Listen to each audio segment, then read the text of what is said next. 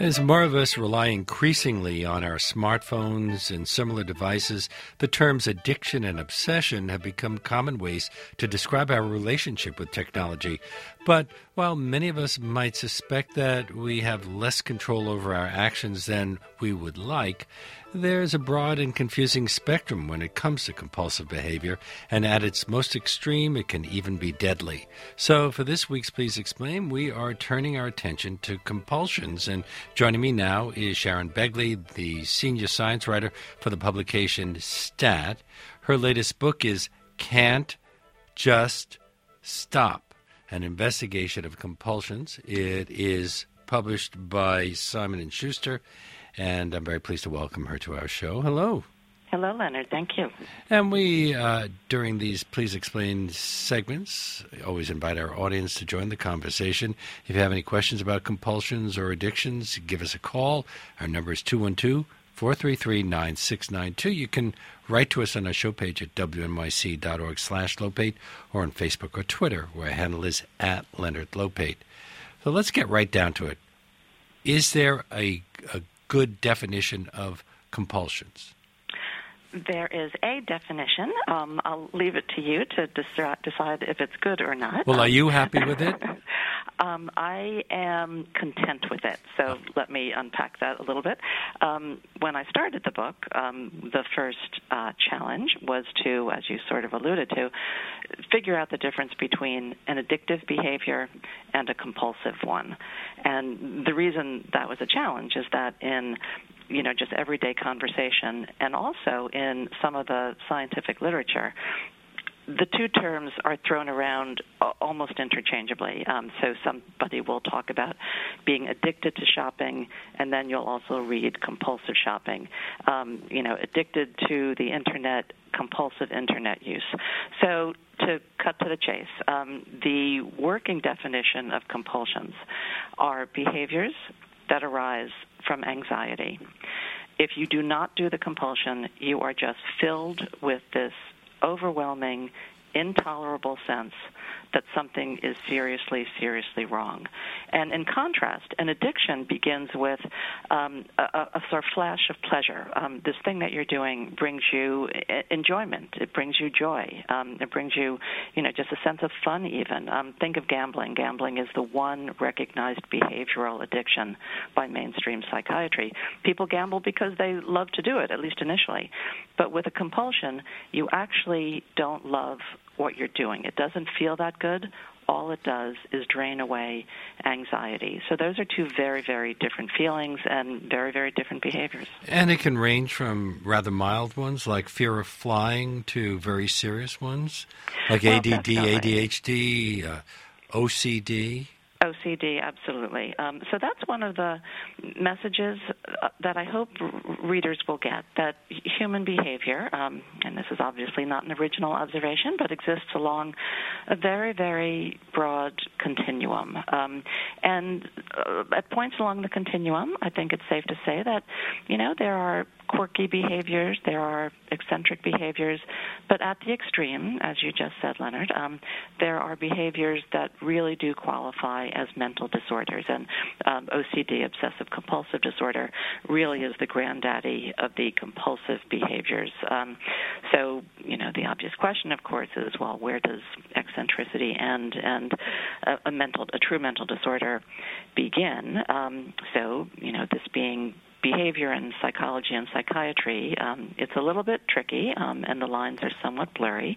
But again, the most helpful working definition is that if a disorder, or if a behavior, I should say, is causing you distress and impairment, if it is, giving you a feeling that things are not right, if it is impairing your ability to work, to go to school, to have relationships, just to operate in the world, then you're talking about a true mental disorder. But for so many of the compulsive behaviors I looked at and the people who behave compulsively whom I spoke to, their behavior falls well short of being a mental disorder. And that's why we're using the word spectrum.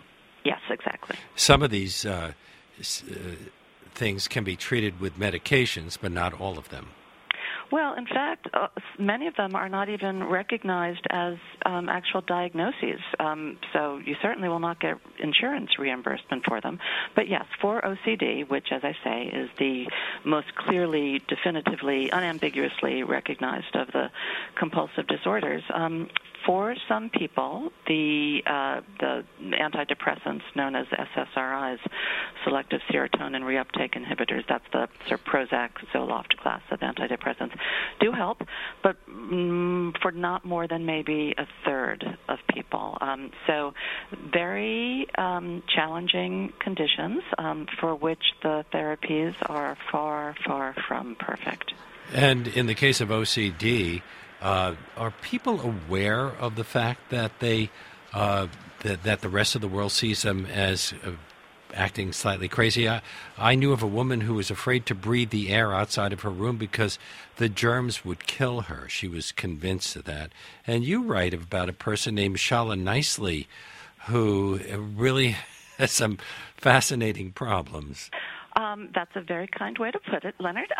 So the general answer to your question is, for the most part, people who are wrestling with OCD do understand that they are perceiving the world in a way that is incorrect. In fact, there's even a technical description for this. It's called ego dystonic, which means that people recognize that, in the case of the woman you described, the air outside her room, she knows with one part of her brain it really is not filled with germs such that if she breathes it, she's going to die.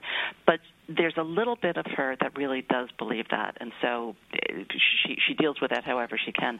So in the case of the woman you mentioned in the book, her name is indeed Shala Nicely. She has had OCD since she was a little girl, and one of its manifestations was her belief, her conviction, that her cat, Fred, was in her refrigerator. So, accidents can happen. Cats, I guess, can wander into the refrigerator, and if they're quiet and you close the door, that would be a bad thing. So she opened the refrigerator to check, and Fred was not there, so that was a good thing. But then there was this little voice in her brain. Maybe he was hiding behind that gallon of milk. Maybe he really was there and you didn't see him. On the other hand, she thought, no, that really is ridiculous. But it was so easy to just check the refrigerator again that she did it. So she was not able, for a very, very long time to get out of this loop: obsession that Fred is in the refrigerator, compulsion to check. And again, a reason that it is so, so debilitating is that the vast majority of people with OCD know this is just an aberrant signal from my brain, but by God, I have to give into it. I'm speaking with Sharon Begley, senior science writer for the publication Stat, whose book on these compulsions is called Can't Just Stop. I'm reading it that way because each one of those words has a period after it. An investigation of compulsions. It is published by Simon & Schuster. This is WNYC, WNYC.org. I'm Leonard Lopate. Is there a genetic component to this, or is OCD something that might have an environmental cause? There's a little bit of a genetic component, partly because there is for so much of our behavior. But identical twins who, of course, have the same genes, in each pair of identical twins, it is less than half the time that both will have OCD. In other words, more than half the time one might have it. If one has it, the other does not. So genetics is perhaps a partial explanation, but it doesn't really get you very far. It looks like for the majority of cases of OCD, there's a strong environmental component. It's not really clear what that is, but let me give you just one example. This is not OCD, but compulsive hoarding, which also is a recognized psychiatric disorder. So one woman I spoke to had not been a hoarder through her young adult years, and then one time she was moving. She was a newly graduated college student, And like many people in that situation, all of her stuff fit in her car. She just packed her car with, clothing and books and papers and all things like that. And she had parked it wherever, and it was cleaned out. It was stolen. The car was still there, but all the contents were stolen. And that, needless to say, was quite traumatic. And ever since then, she told me, she cannot stand to get rid of anything. She felt like her entire history had been stolen from her, and she just is not going to get rid of anything ever again. What about common problems like claustrophobia and agoraphobia? Are they forms of compulsion? No, those are considered phobias. And as you're sort of implying, the taxonomy here is quite tricky, because human behavior doesn't always correspond to the words that we have to describe it. But phobias are considered a different category of things, partly because there's no obvious compulsive part that goes along with them. I mean, yes, if you're phobic about heights, then you won't go to the 20th floor of a building. But other than that, there's not a compulsive behavior usually that goes along with them. We have people calling in, so I want to take some of these calls, and then we will continue our conversation. I want to get to when people started writing about compulsions. Was it Sigmund Freud? Well, let's take some calls first. Our first caller is Damani, is it? Yes. Damani from Brooklyn. Hi, you're on the air. Hi, thank you so much for taking my call. My question was, this is really interesting, but I wondered, is there a line that's crossed when an addiction becomes compulsive? The first thing I can think of is, say you're quitting smoking, that you formed the habit you formed the addiction as a habit, and then as you want to quit, there's this compulsive feeling to like this hand-to-mouth kind of muscle memory that you do as a smoker, and people begin to eat more as they quit smoking cigarettes because they're this compulsive order or feeling to put something in their mouth. And is there a line that you cross one way or another when going from a compulsive disorder to an addiction? That's my question. Sharon? Yes, that's a great question, and it underlines how the understanding of mental disorders and just behaviors in general. I mean, we're not talking about, a blood test or, a blood pressure cuff.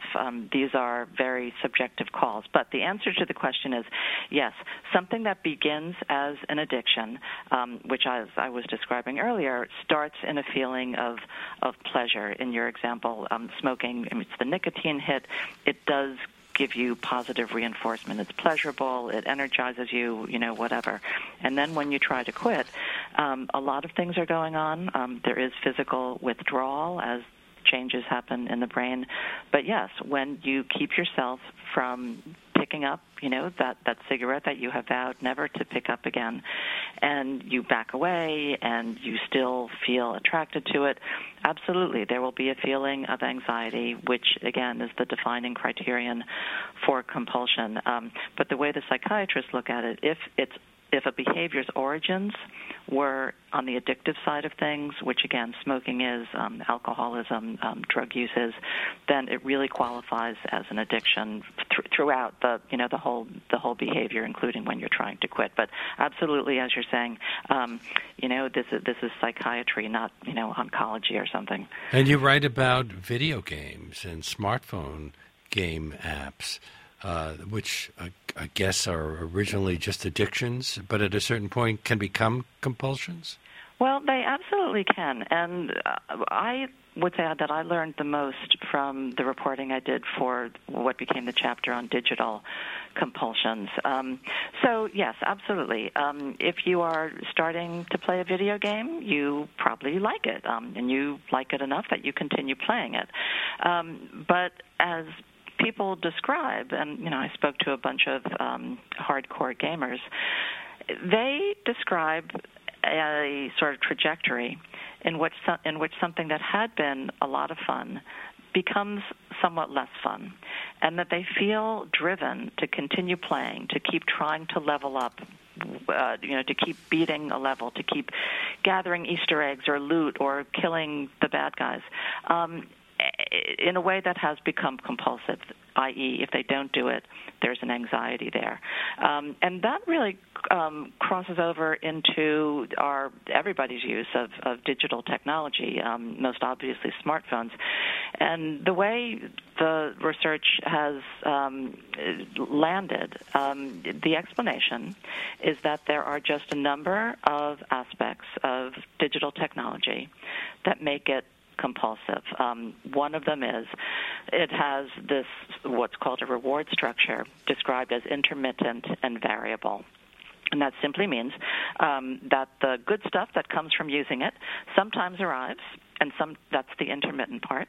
And when it arrives, it can be an amazing reward, or it can just be, so-so. That's the variable part. And that's a slot machine sort of thing. And the reason that drives a compulsion is that, let's take texting. No matter how frequently you check, even if you checked only a second ago, a brilliant text might have just come in, or a brilliant email. And there may be a cat in your refrigerator. Exactly, and you feel anxiety about possibly missing something. So, again, to the question about addiction or compulsion, I would just say look at all of us or do some introspection about how you are glued to your smartphone. And, at least for a lot of people, it's not wholly fun and enjoyable. A lot of it is, I just feel I have to keep checking, because if I don't, I'm going to miss something. I'll get in trouble with work, or I'll miss something having to do with my family, whatever. It's anxiety-driven, and that doesn't feel so great. My guest is Sharon Begley, senior science writer at STAT, the life sciences publication of the Boston Globe, and the author of New York Times bestseller, Train Your Mind, Change Your Brain.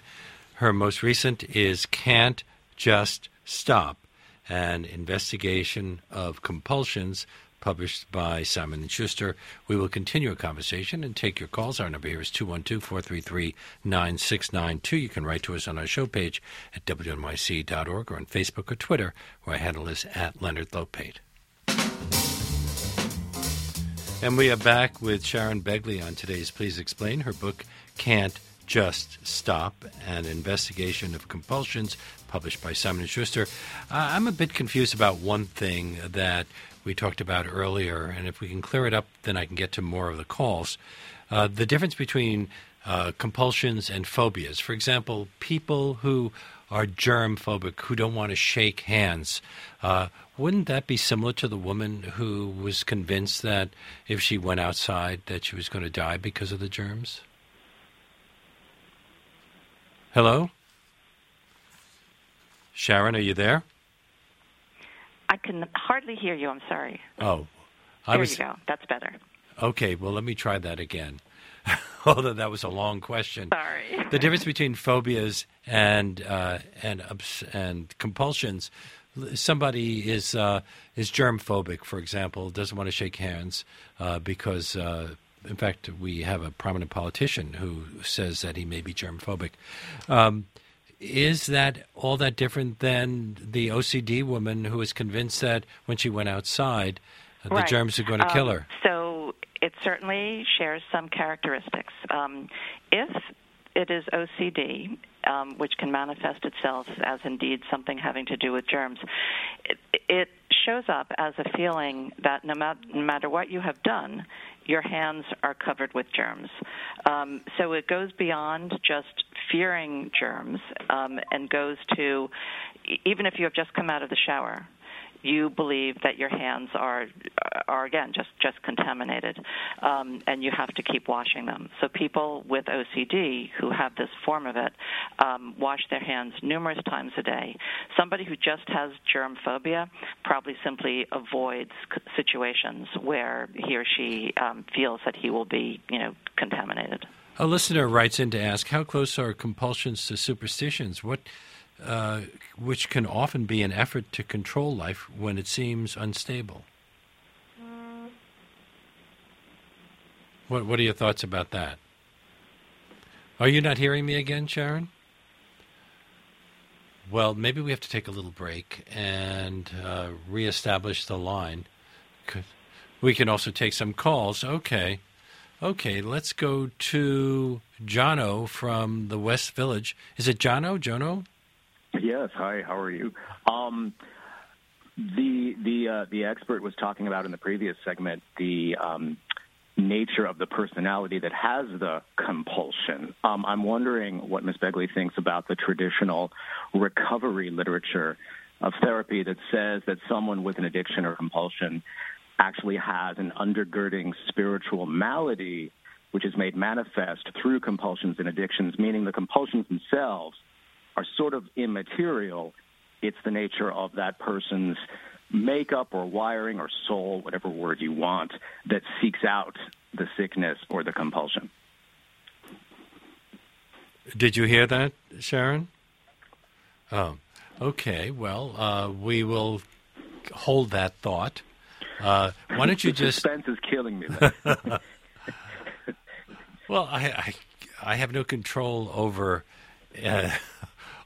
these kinds of things. I used to run my own board, and under those circumstances, I would just probably put on some music at this time. But these days, being more professional here at WMYC, I have a wonderful audio engineer who's trying to figure out what's going on here, what's going wrong. I work on Broadway, and our sound designers are also working their tails off. So, have we found out what's happened with Sharon? Okay. Well, we'll keep the conversation going. I'm sorry, she's not going to hear your question, but no, I'm going to. Not at all. It's a great segment. Thank you. David from Belrose, you're on the air. Oh, gee. Hi. Hello, David. Hi. I was wondering if people who have the problem with eating morbidly obese, are they addicted or have an obsession for food? Right. So that's another example where, the language that we use might not map precisely onto what people are actually doing. So I did speak to a few people who eat, who eat in an extreme way. And I asked them what they're feeling just before they eat too much or eat yet again. And for some of them, it was indeed this feeling that they're filled with anxiety and they just have to find an outlet for it. But for others, it really is. People eat to calm depression. People eat because they're bored. So that's a very, very tricky one. But it shows one of the other points that I kept stumbling across, that the same behavior, or what looks like the same behavior, can have very different psychological and emotional roots. Thank you for calling. Thank you. Lily from Long Island, you're on the air. Hi, good afternoon. My question is, I have a 2.5-year-old, which I'm always really worried about having any type of technology around her, whether it be a cell phone or an iPad. And I wanted to know if in your studies you had seen a correlation, whether that exposing children and as they age, does that then lead to any type of obsessive compulsive disorders? Do any of the technology that we have readily available today for children and going onward into early adulthood, how does that factor into compulsive behavior? Right.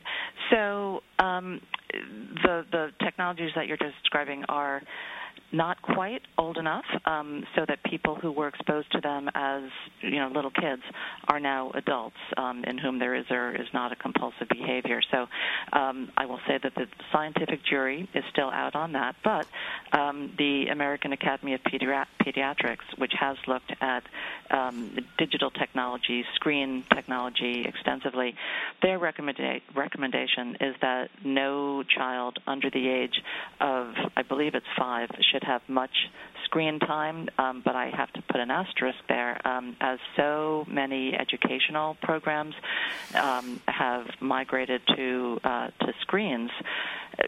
That has gotten a little bit softer, and the pediatricians are now saying that a half an hour of screen time, maybe even a little bit more, might be okay. But clearly, there's a huge role that parents have to play in controlling whether their kids are going to start living their lives on screens before they're, hardly out into the real world. Thank you for calling us. Are there connections between different kinds of problems? For example, often autism is seen as having an OCD component. There can be overlap between different psychiatric conditions. That's called comorbidity when you suffer from more than one thing. But it's not terribly common. And autism is really in a class by itself. And the compulsive behaviors of an autistic person just look like the compulsive behaviors of somebody who has OCD. Exactly, which gets us back to the problem. Some behaviors that look the same might, in fact, have quite different roots. Carol from Ballston Spa, you're on the air. Hi, Leonard. Thank you for your show, and thank you so much for this topic. It's crucial. Okay, I'll try to preface my question briefly. I've been suffering from severe OCD for 20 years at a high level, and then beyond 20 years, actually. And I've been hospitalized several times, two places, Four Winds in Saratoga and McLean in Boston. My question is this. Through all these years of therapy and doctors and all assortment of treatment, including myself, have not come up with the crux or the real cause of what's driving, my OCD. And I agree with you about certain events can really trigger the main event of OCD.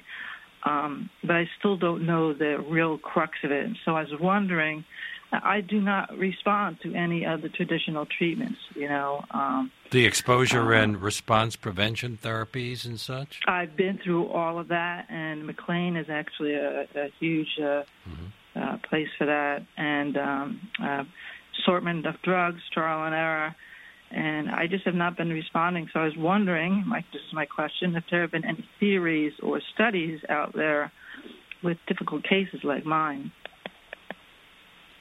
Sharon?